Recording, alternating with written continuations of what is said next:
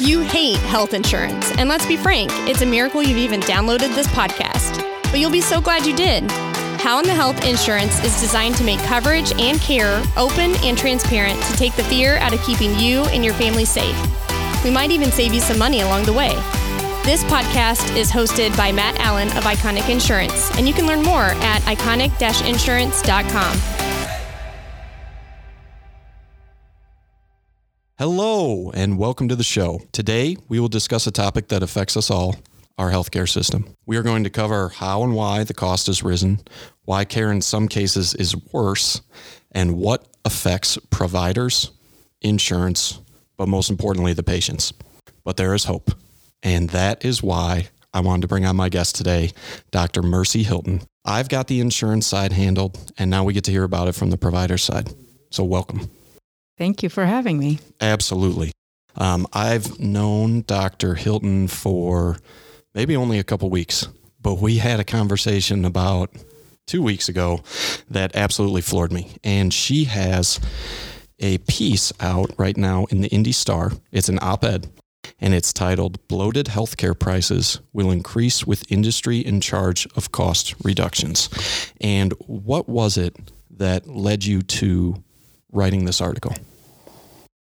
Well, my primary goal was to tell legislators that if they didn't put some sort of guidelines out for the health systems and how they reduce costs, that ultimately the health systems would choose to maintain their profits and decrease their own costs by reducing labor costs, which would in turn harm healthcare workers that are already overwhelmed and stretched to the maximum, and thus secondarily patients. By cutting corners on staffing, patients would get poorer quality care. So that was the reason why I wrote the article in the first place. Because there's also a legislative session that's sort of been going on in Indiana specifically that was driven to lower the healthcare costs. Because I think you had mentioned in the article, Indiana out of the entire nation has, I think it was the 5th highest healthcare costs. Depending on the study, it's either the 3rd highest in the nation or the 5th highest in the nation. So we're very high up in the healthcare or hospital costs. So the legislative session that just ended actually was not specific to this topic, but legislative leaders had in the fall of 2021 called the heads of the large hospital groups in the state and the large insurers in the state, and some other stakeholders like the medical profession and nursing profession and other people, other stakeholders in this issue, that called them to the table and said, "Hey guys, our costs here in Indiana are ridiculous. Small businesses that need to provide health insurance for their employees are struggling under the weight of these enormous insurance premiums that they have to pay. We're losing businesses that might otherwise come to Indiana because of these outrageous costs here in Indiana. So you have to do something about it." And these legislative leaders basically told the health systems, the best solution will come from you guys. So you have until April of 2022 to come up with a plan. And that's where it was kind of left. So, in anticipation of that, of what their plan is going to be to decrease hospital costs, thereby decreasing insurance premiums eventually.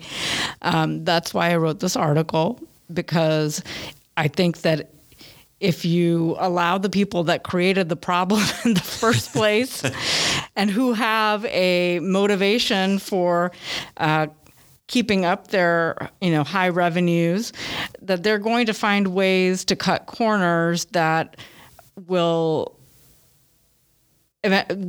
harm patients and healthcare workers. So they might end up with a lower overall cost, but you're saying the way that they get there, it's probably not going to be the most effective way as far as maintaining a certain level of care across the board. To decrease their prices, the prices that, a hospitalization in Indiana, is charged for an insurance company. So say, for example, a hospitalization is $50,000. Or for ease, let's just say $100,000. And of that $100,000, if $20,000 is profit that the hospital ends up keeping, they want to keep as much of that $20,000 in profit as possible. So in order to lower the price to, say, $80,000 total, they may say, okay, well, we're going to decrease our own costs. And so if they were paying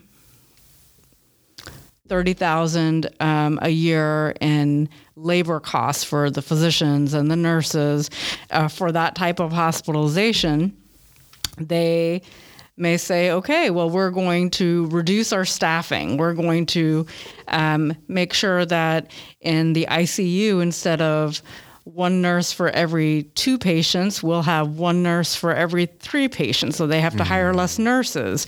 Or that instead of having one ICU doctor, for 10 patients or 15 patients, they're going to have one ICU doctor for 30 patients and have a nurse practitioner be the other provider to care for the rest of those patients. So that's what I mean by cutting labor costs or cutting corners. So if they can reduce their labor costs from $30,000 to $10,000, they've saved the $20,000 that they need to reduce their prices, where they're still maintaining their profits. That's exactly right. That is. Sorry, that's a long-winded way of saying.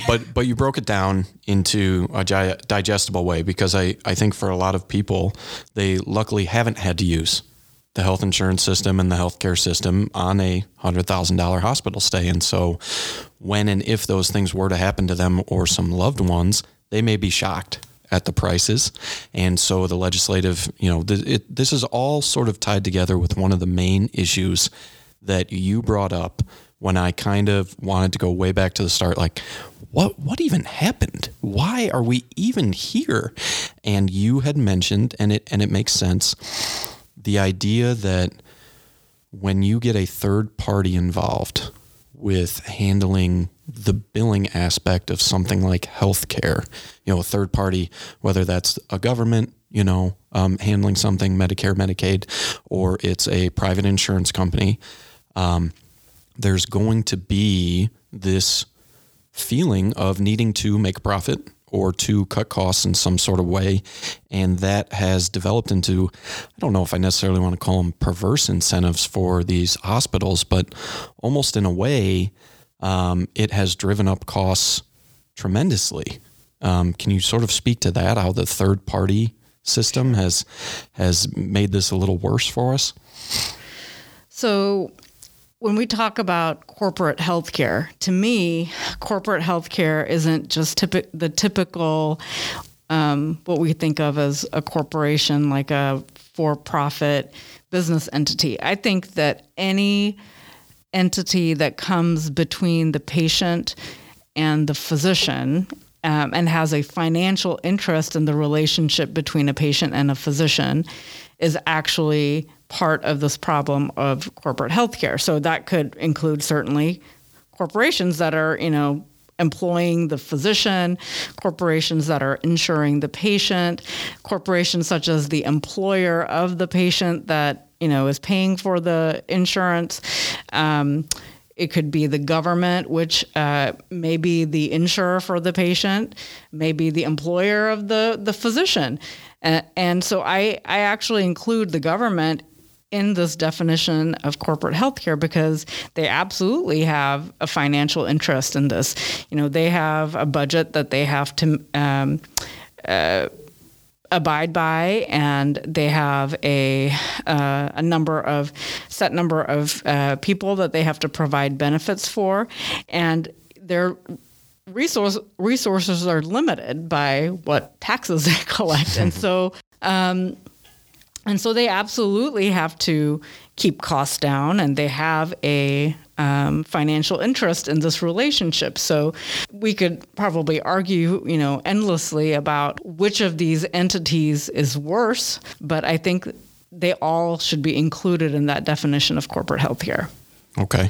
And obviously I'm on the insurance side, and that's how I make a living, is selling insurance. And so I see the efficacy of having coverage for yourself because you want to, or your loved ones, because you want to avoid that. And so I see in our current healthcare system the necessity to have insurance, and it's for those large catastrophic bills that otherwise would cause bankruptcy or cause, selling of a house, draining of a retirement fund, a college fund. And that's really what a lot of people have wanted. But a lot of these insurance plans are covering way more than that. They're getting this coverage to be a lot broader, and we're seeing this drastic increase in premiums because of the scope of what these plans are covering, I feel like. And so you had spoken a little bit about, these third parties, and they can only, in the terms of a third party being an insurance company, that they can only keep a certain amount of premium dollars that come in. And so that sort of gives them this incentive to start offering coverage for more things and to raise prices. And they almost don't mind if the premiums raise due to the healthcare cost rising. And can you sort of speak about that, how that would work? So I think just to talk a little bit about the history of how all of this evolved in the United States, healthcare insurance started off as a employee benefit back in the 1930s and 40s. I think especially in the 1940s, there were some government-imposed caps on salary, and companies, in order to attract, the best employees, offered, hey, well, we will pay for any unexpected hospitalization for you and your family if that was to happen. And that's how insurance started. So, and I believe it was like the Dallas Teachers Association, maybe. And then that was the very first company. And then that eventually turned into Blue Cross. And then Blue Shield was added on later, which then paid for some outpatient expenses. Blue Cross was primarily hospital expenses. And then this really spread like, gangbusters in the 1950s as the war ended and we went into this massive, industrial galvanization of the country, all of the soldiers coming back from war and, getting jobs and getting married and having babies. And so we were in this, incredible period of history. And then what happened was that there were a lot of patients that didn't have those benefits. People that were poor, people that were elderly, they weren't covered for their hospitalizations. So the government decided to start providing some benefits for people that weren't employed. And that's how Medicare happened. And eventually Medicaid also. So Medicare covers the older population, people that have retired, and Medicaid is more of a state-based program that covers patients that are disabled and poor. So once the government got into this, they eventually grew to be the largest single payer for medical services. And very often the prices that they determined for a visit, a hospitalization, a procedure, those kind of became the gold standard by which other private insurers decided their prices. But eventually, as the enrollees increased and tax dollars were strained. The government started pulling back on how much they wanted to spend, and very often those prices were not enough to sustain physician practices and hospitals. And so private insurers continued to pay more than Medicaid, but they might pay like a multiplier of the Medicare rate. So, a private insurer for a hospital stay might pay 2 times as much as Medicare.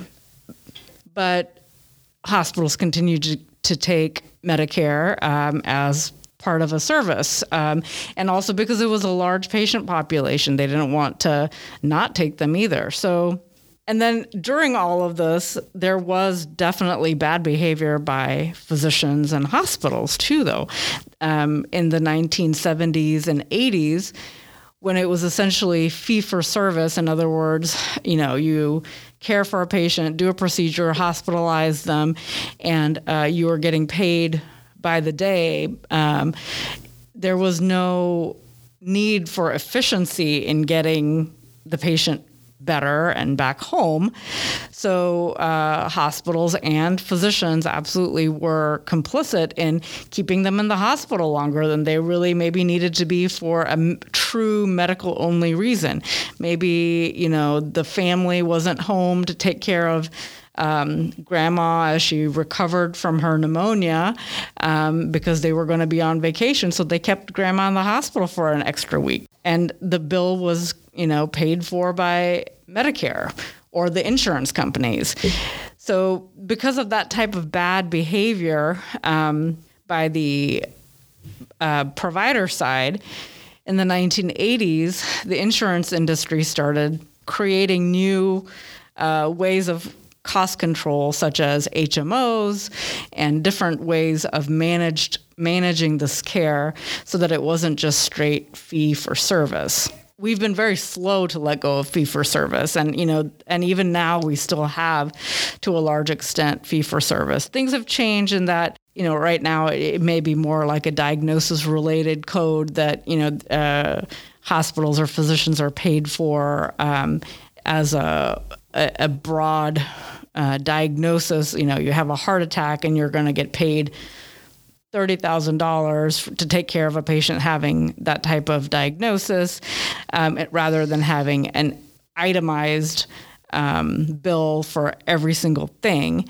So essentially, when these patients were coming in and they had insurance or they had the government support, physicians and providers would sort of think, well, maybe this treatment actually takes twice as long as it would otherwise normally, because they knew they were going to be getting paid.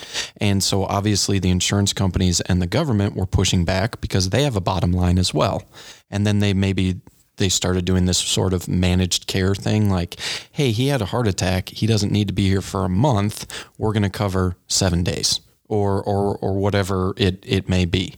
And so they sort of had more say in how the care was being administered. Is that sort of where the managed care came in? So they started having more limitations on what they would pay for, which is understandable. They were, honestly, in many ways, they were being taken advantage of.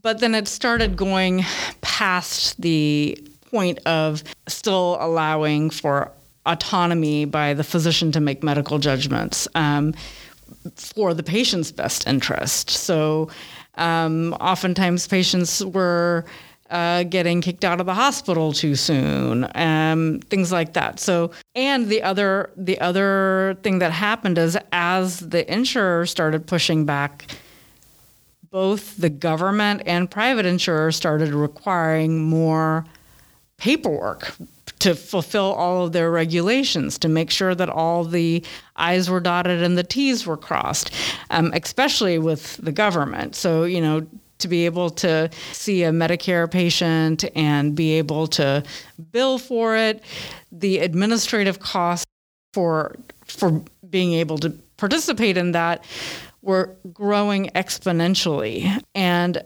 that has continued. It really increased a lot in the 90s and then in the 2000s. And honestly, that's why a lot of now a lot of practices, private practices, especially outpatient practices, have to either limit their number of Medicare, Medicaid patients that they take because they pay very poorly in general, and they require a lot of administrative burden. But the private insurers also did that sort of thing too. So now we see no medication that is authorized without prior authorizations, medications that have been out for decades that are very well known, among physicians. A patient might have been on a medication for 2 decades, and all of a sudden now the physician has to fill out a prior authorization to, for their insurance to cover that for a patient. So the addition of all of these types of administrative costs has, one, decreased the number of physicians that are taking some of the lower paying types of insurance, and also driven a lot of physicians just out of private practice and into employment by hospitals and corporations, because they are better financed, I guess, to handle these large administrative burdens, which has been bad for physician autonomy, and often, I think, again, is decreasing the direct relationship between a physician and a patient. So insurance companies now seem to have, the upper hand. So during the ACA, they were told that they don't want to see insurance companies having huge profits because it was apparent that when patients didn't get care, insurance companies would profit because they were able to keep more of the money that was paid as premiums for themselves. So it benefited insurance companies to not pay for things.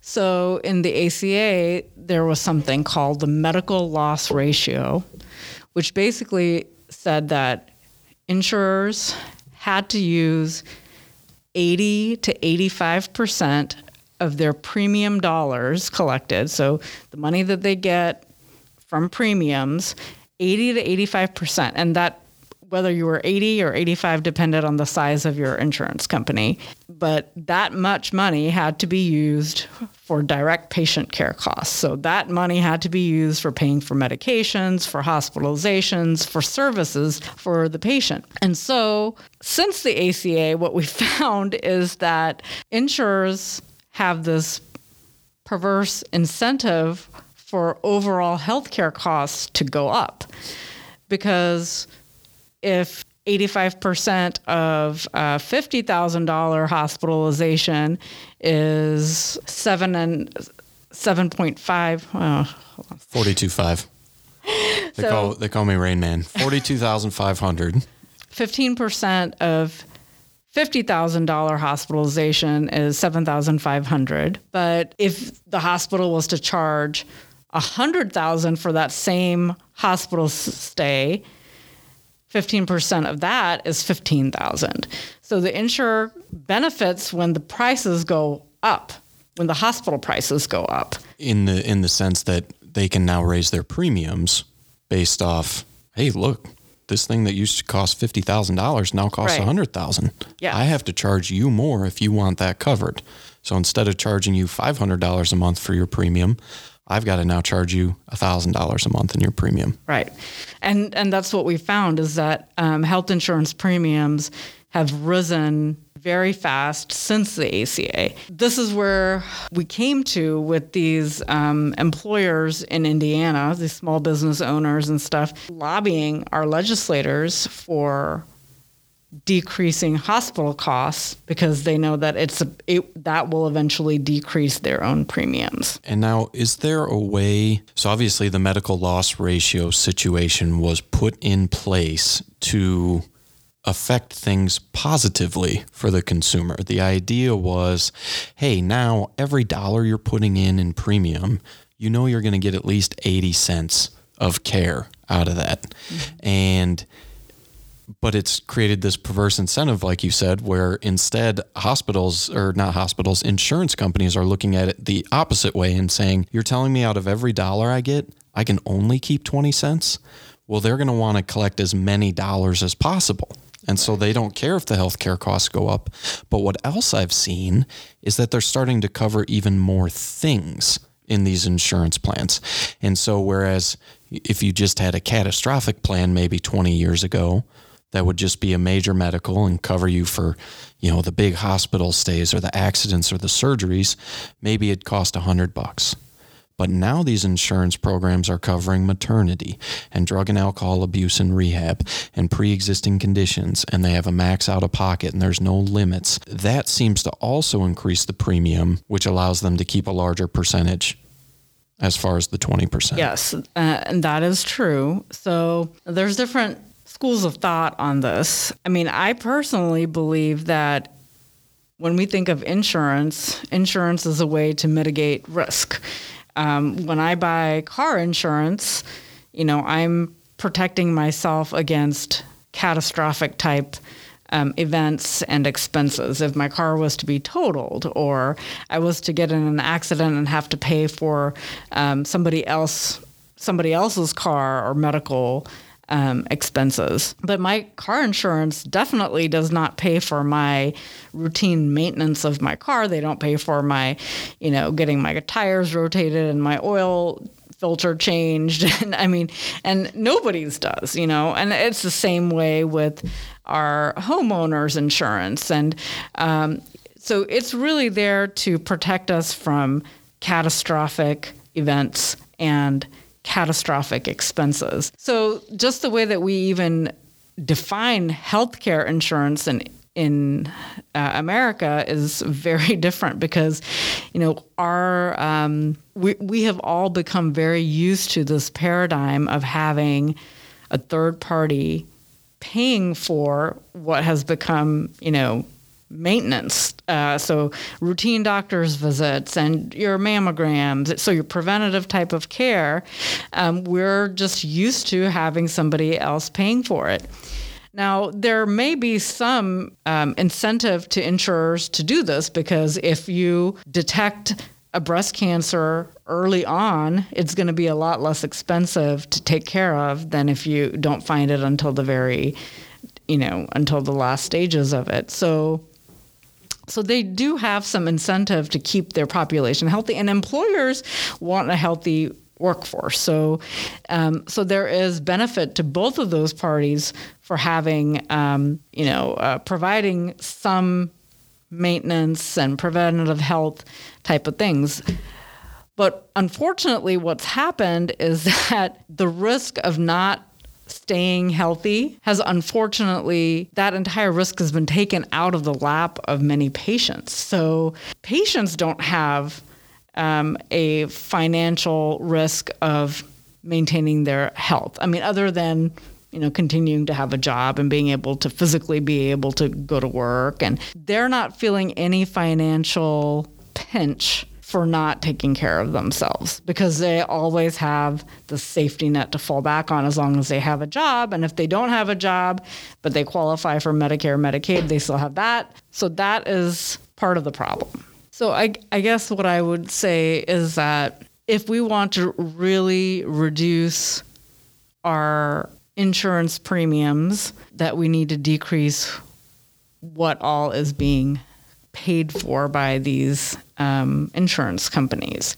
Having a catastrophic health plan, healthcare coverage, such as for hospitalizations, major surgeries, and then in some way incentivizing people to actually do the things that are necessary to prevent these catastrophes and maintain their own health, maybe such as health savings accounts and other financial incentives for patients to actually take it onto themselves to stay healthy. That may be definitely a way to decrease our overall costs. Because right now, like, our healthcare expenditure in this country is much higher than our defense spending. And we know that's high. And that's high, yeah, absolutely. But we need to figure out what our priorities are. So much of I feel like the problems that have happened in this country are because our quote unquote system, I can't really even say that it's a system, but what we have here has just grown up from that first Dallas Teachers Association, in the 1930s, 40s, and just mushroomed. It's like an unplanned city as opposed to a planned city, which is what a lot of other countries have, where they had a definite plan on how they wanted their health insurance to be, whether it's Britain or Canada or Singapore or Germany, or they all had a very planned growth of their healthcare system, and they truly have systems. In the United States, it's sort of like it grew. We didn't like that part of it, so here's a law to kind of nip that in the bud. It grew. Oh, we liked this, and this congressman or this senator wanted that company to benefit. So laws were changed. Like, I feel like what we have right now is a mixed economy of quasi-capitalist, quasi-socialist in terms of, government-owned stuff as well as government-paid stuff. So this mixed economy in healthcare, and the capitalist side is not even capitalist. It's like this crony capitalism where the government and government agencies are picking the winners and the losers. And there are all kinds of perverse incentives like we talked about. And so it's not even true capitalism where we can really use the concepts of supply and demand and market price controls, because it's not really that true free market economy, even on the capitalist side. Yeah. And I see that every day. I'm talking to people and trying to assist them in finding health insurance, and they gasp at the premiums. And it's because of so many of the things that we were talking about. But I don't want to be all Chicken Little, the sky is falling, because I do think that there are some steps being taken by certain individuals, providers, entrepreneurs who are looking at this and seeing it in a similar light that you see it in and that I see it in. And they're thinking, okay, all right, yes, that part sucks, okay, but what can we do? What is it that we can do? And we've had a couple guests on who are direct primary care providers. Mm-hmm. And that is a model that just, I absolutely love it. I think it encourages people to be more health conscious. It's more about getting better. It takes away that sort of, well, I've got health insurance, I don't need to take care of myself type of thing. There are these limited benefit health insurance plans that I sell that, allow you up to maximum amount of dollars for these acute incidents, like a surgery, like a hospitalization, like a disease. But it doesn't cover the little stuff. It doesn't cover the maintenance stuff. Like, it doesn't cover your oil change for your car. And then there are these cost sharing programs, and there's these standalone surgical facilities that are really fascinating, that are cash pay. And there's, outpatient imaging centers. And so I like to see that there are some free market things coming out to sort of combat this and to sort of combat the way things have always been. And I'm using air quotes there. And, people have gotten used to relying on this third party to pay for everything instead of working directly with these providers where you can cut out that middleman and things become a lot more reasonable as far as price and care and your health. And so I just, what do you think about all of those things? And do you think that will be an effective way to sort of mitigate this instead of relying on more legislation? Well, I think the big picture in all of this is that, I also love the concepts of direct primary care, direct specialty care, direct surgical care, because those do eliminate all of those entities between the patient and the physician, and thus decrease the costs incredibly and increase the autonomy of the patient and the physician. So I love those. And as much as we have been seeing, those types of practices kind of mushrooming here and there, by and large, they're not enough for the vastness of our country. Most patients still rely on third-party payer insurance. And so although I would love to see us going toward that, I think a lot of what prevents people from going into that is that, one, they don't know about it, but two, they still have to have some other kind of catastrophic insurance. And that itself, even catastrophic insurance, is very, very expensive if you can even get it. Because I believe that there were a lot of restrictions put on those types of catastrophic limited benefit plans by the ACA. And so even if you wanted to do that, you're very restricted in what you could get. I think that eventually we have to decide as a nation what our plan is going to be. Are we going to have a very free market, true free market, not what we have now, but a true free market healthcare system where patients actually are paying directly for most services other than maybe catastrophic? Or are we going to go to more of a socialistic or one single payer option where the government is paying for everybody's healthcare? And I think what people need to understand is if we go toward that, we're going to have limited resources to pay for everything. So we may not have the access and the quality that we do now. So there are definitely benefits and drawbacks to both. But I think this is a conversation that the nation has to have. Unfortunately, I have found that there's really no politicians that want to have the tough decision, tough conversations with the public about this. Everybody wants to promise everything. And, we're going to be in Shangri-La if we have single payer system, which I don't think is going to happen. I think if we have a single payer system, our quality and our access to what our access is will decrease. Absolutely believe that. And but you wouldn't know that if you were listening to our politicians. On the other hand, the politicians on the other side, that want more of the free market, they're kind of pushing the free market that, the air quotes free market that we have now.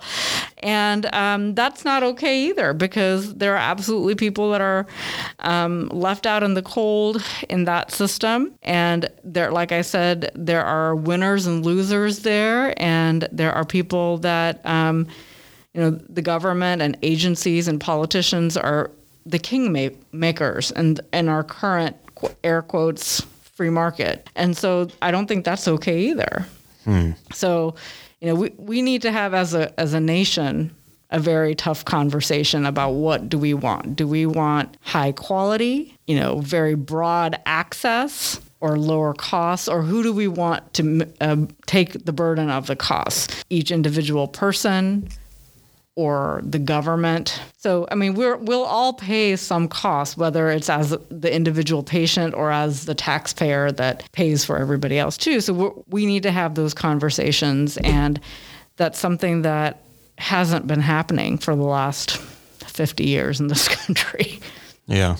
You sort of said, as opposed to Germany or Canada or Singapore, where they had a plan. They're constantly having those conversations about new things that come up, and they seem to be better prepared for things like the lockdown and whatever. We could talk about that another time. But so there's a couple things that I'm sort of taking away is just stay healthy, take care of yourself. Yes. Because you can be hit with one of these acute, massive hospital bills. And if you're not in network or you're out of network or your coverage isn't right, or you could be left holding a sizable bill without knowing, and thinking you were covered beforehand. So always double check your policy before anything happens. Contact Iconic Insurance. But before we wrap up anything, I also want to talk about, you're a physician. I believe you specialize in pediatrics and emergency services. Mm-hmm. And that's amazing. And there are so many people I may be making an improper assumption, but you probably got into the medical field to help people. And maybe it was all idealistic Dr. Hylton before she was a doctor saying, I'm going to change the world. But I've talked to a lot of physicians who are becoming disillusioned when they go to work. And even nurse practitioners are saying, man, I can't help these people. And you had mentioned something when we spoke that a lot of that is due to sort of a restriction in how many medical professionals can actually practice medicine, as far as I believe you said there's certain laws in place to restrict the amount of new med students to become doctors. And it's sort of creating this, our doctors who are there are getting burnt out. They're being disillusioned because they're being told how to practice medicine. They've got stress out their eyeballs, and it's becoming not only, a less attractive position, but they're also limiting the number of people who truly just want to help people. And can you speak to that a little bit? Ooh, that's a very big topic, but yes. So again, because the way healthcare services are paid for in this country, including medical education. So, it's very difficult to get into medical school. And I would say when I was applying, and even now, the young pre-med students that I meet now, we are a very idealistic bunch, or we started off as a very idealistic bunch, wanting to help people. And definitely, there's a good living to be made in medicine also, but there are a lot of other ways of making money if that was somebody's primary concern. So I don't think that people go into medicine primarily for making money. It's an extremely difficult road to walk. But yes, because of the way our medical education is paid for, after doing an undergraduate degree, usually 4 years, and then 4 years of medical school, to be a full-fledged, board-certified physician in any type of specialty. And this includes primary care specialties like family medicine, pediatrics, internal medicine. So you have to do a residency. Residency is a minimum of 3 years. Some of them are longer. I'm double boarded in pediatrics and emergency medicine, so my residency was 5 years. General surgery, for example, is 5 years. And then if you want to subspecialize, there's something called a fellowship, which may be another 1 to 3 years after residency. So in other words, this is a process that is taking a dozen years to get through. And during all of this time, you're busy studying. You don't have time to work. So you're paying these huge, bills for graduate education. So you're accumulating student debt. Currently, medical students are graduating with an average of about $250,000 of debt. So $250,000 of debt. Medicare, CMS, funds the vast majority of residency programs in the country. And in the 1990s, I think it was the Balanced Budget Act of 1997, they capped the number of residency positions that they would pay for. And so at that point, that became a bottleneck. So in other words, every year recently, there have been 2,000 medical school graduates that, finished medical school, have an MD behind their name now, but there are less residency positions than there are these graduates. So every year, there's recent years, 2,000 or per year medical students that are going unmatched. What a waste of resources. what a waste of human resources. And these may be students that were actually great students, but the way that we decide who gets residencies is very complex. And they may have absolutely nothing wrong with them, have done nothing wrong, have been excellent students, and for no fault of their own, they don't have a residency and therefore will never be able to practice medicine. I think we need to address this issue. It's a huge issue. So then on the other side, for the ones that do become physicians and go through residency and start practicing, they are overburdened by lack of support. So one, we don't have enough physicians, so everybody's patient panels are busting at the seams because, like I mentioned before, the amount of regulations and administrative burden have increased steadily. Fewer and fewer physicians have the option of being in private practice and owning their own practice and having the autonomy to make their own decisions about their schedules and how much time they can spend with patients and how they can practice, really. And so more of them are becoming employed by large health systems. So even though they have this, MD or DO behind their name and their doctor, and everything is supposed to revolve around them because they are like the the crux of what patients go to seek is medical opinions with them, but yet they become a kind of a widget in this huge industrial illness complex that we call our healthcare system, and they have very little say in how much time they can spend with patients, in how many patients, they have to see in a day, what their schedule is like, who they're going to work with. They may not have any say in hiring and firing of other staff members, even though they are being called on to be the leaders of the team. They may not have any actual say in who is on that team, which can affect, patients, the quality of care that's received by patients. So because of all of those sort of things, decreasing autonomy, overburdening with amount of patients, and physicians are getting burned out. And I would say for myself, I was absolutely burned out. The number one thing that burned me out was the electronic health record. So, as an emergency physician, we have to do a very focused physical exam and interview with the patient to get to the crux of why they're in the emergency department. But what I was finding is that I would have to spend twice as long actually dictating the encounter than what I was able to spend with the patient. And, we had this EHR, electronic health record, that was really built to bill maximally, not to increase my efficiency as a physician.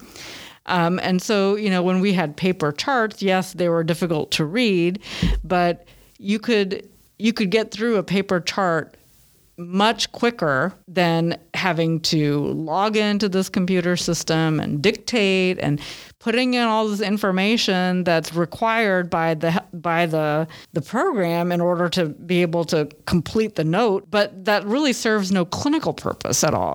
That is there so that they can bill at a higher level. So I was finding that after a 12-hour shift in the emergency department, which was very, very busy because we were constantly understaffed, we were staffed at the bare minimum. And so there wasn't a lot of time to finish dictations while I was there in real time. And so for every 12-hour shift, I might have 2 to 4 hours of dictations to do after each shift. And, I have a husband, I have children, I have a life outside of work. And so even though I loved seeing patients and never got burned out on actual patient care, I was absolutely burned out on these sort of administrative tasks that were being asked of me. So I would say that was, very, very those really burned me out. But there's something else. There's a new concept that has been spoken about a lot in physician circles called moral injury. And so a lot of the times when physicians or lay people say, oh, that doctor is burned out, actually, it's not so much burnout as moral injury. So in my example of the EHR, the difference is moral injury. The moral injury that I suffered was that I knew that I needed to spend 20 minutes with a patient to be able to connect with them, to get the real story of why they're in the emergency department, and to examine them and, to really help them. But we're so understaffed that I could only be in there for 5 minutes and not really do what I know to do, what I'm capable of doing, what the whole system is capable of doing. But because of circumstances beyond my control, I'm not able to provide the help that I can. That is actually what's called moral injury. And I did feel like I was absolutely suffering that I wasn't able to provide the level of quality of care that I was capable of because of circumstances like staffing and things like that were beyond my control. So, wow. Well, that's coming straight from a certified doctor who did get into medical school. She did get approved. She got a residency, and suffering this moral injury. But on the bright side, you have become a founding member of what are you working on now? So a group of us, of mostly physicians, but there are others that are not physicians in our group, started a nonprofit recently called Hoosier Alliance for Safe Healthcare, or HASH for short. So we believe that where corporate healthcare intersects with patient safety is where we want to advocate. In other words, we feel that there are circumstances created by misalignment of financial motivations from corporations that do not benefit patients. So for example, some of the things that we advocate for are adequate staffing ratios, rather than having one nurse, like on a regular general medical floor, covering 6 patients, which would maybe be appropriate in a place in a floor like that. Nowadays, hospitals are having one nurse cover 10 or 12 patients, and that's dangerous for the patients. They call their call light because they need help to go to the bathroom, or they're having pain, or a suture popped loose, or something is happening, and they're calling the call light, and there's one nurse, covering 10 or 12 patients. That is unsafe, but that's happening. And that was happening before COVID. So I don't want anyone to think that this is all because of COVID, because it's not. These were things that were happening well before COVID. And those types of unsafe staffing ratios among bedside nurses was probably the number one thing that was burning out bedside nurses. So then when the pandemic did happen, they were that much closer to just saying, well, forget this. I don't need this. I don't need to be putting myself in physical danger every day when, the hospital, the healthcare system clearly doesn't care for my own well-being.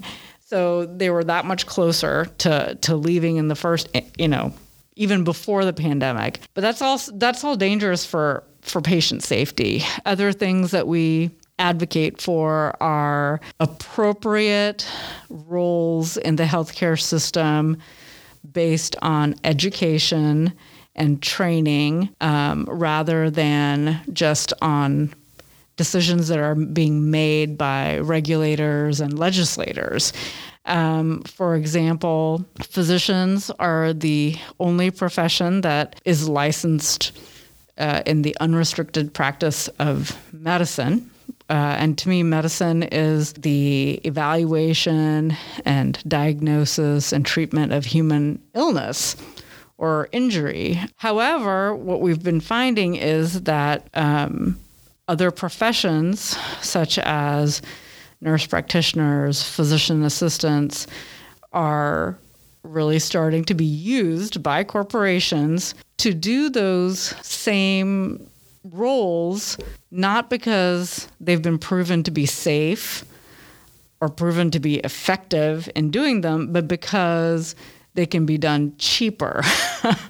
They can be done with less cost to the health system itself. And, our organization is not anti-NP or anti-PA, but we think that they, are important members of the healthcare system and have a lot of value to offer patients. But their training, their licensure, is not the independent practice of medicine, and they're really being used by corporations for that, which is not safe for patients. I don't think that in itself is really great, but the fact that the Hoosier Alliance for Safe Healthcare exists, that you've been a part of founding that's one of those, bright lights of hope in this otherwise dreary situation that we're in, because I do want it to be hopeful, and I think that there are some of our best and most passionate people are working on this. They identify it as an issue, our healthcare system, and they're trying to advocate, or they're trying to pivot and come up with new ways of doing the same old thing.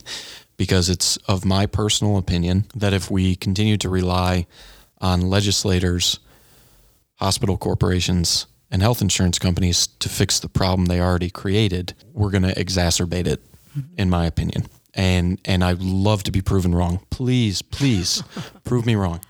I will eat crow, and I would be dancing in the street. But I think it would be great to have you back on once we see these new changes that are supposed to be coming about. I say changes a little in air quotes, but April 2022 was when they were supposed to announce their cost cutting. Yeah. And so we'll get some data back from that. We'll see some results, good, bad, or otherwise, from whatever they decide to do. And to have you come back on and just sort of dive into that would be great.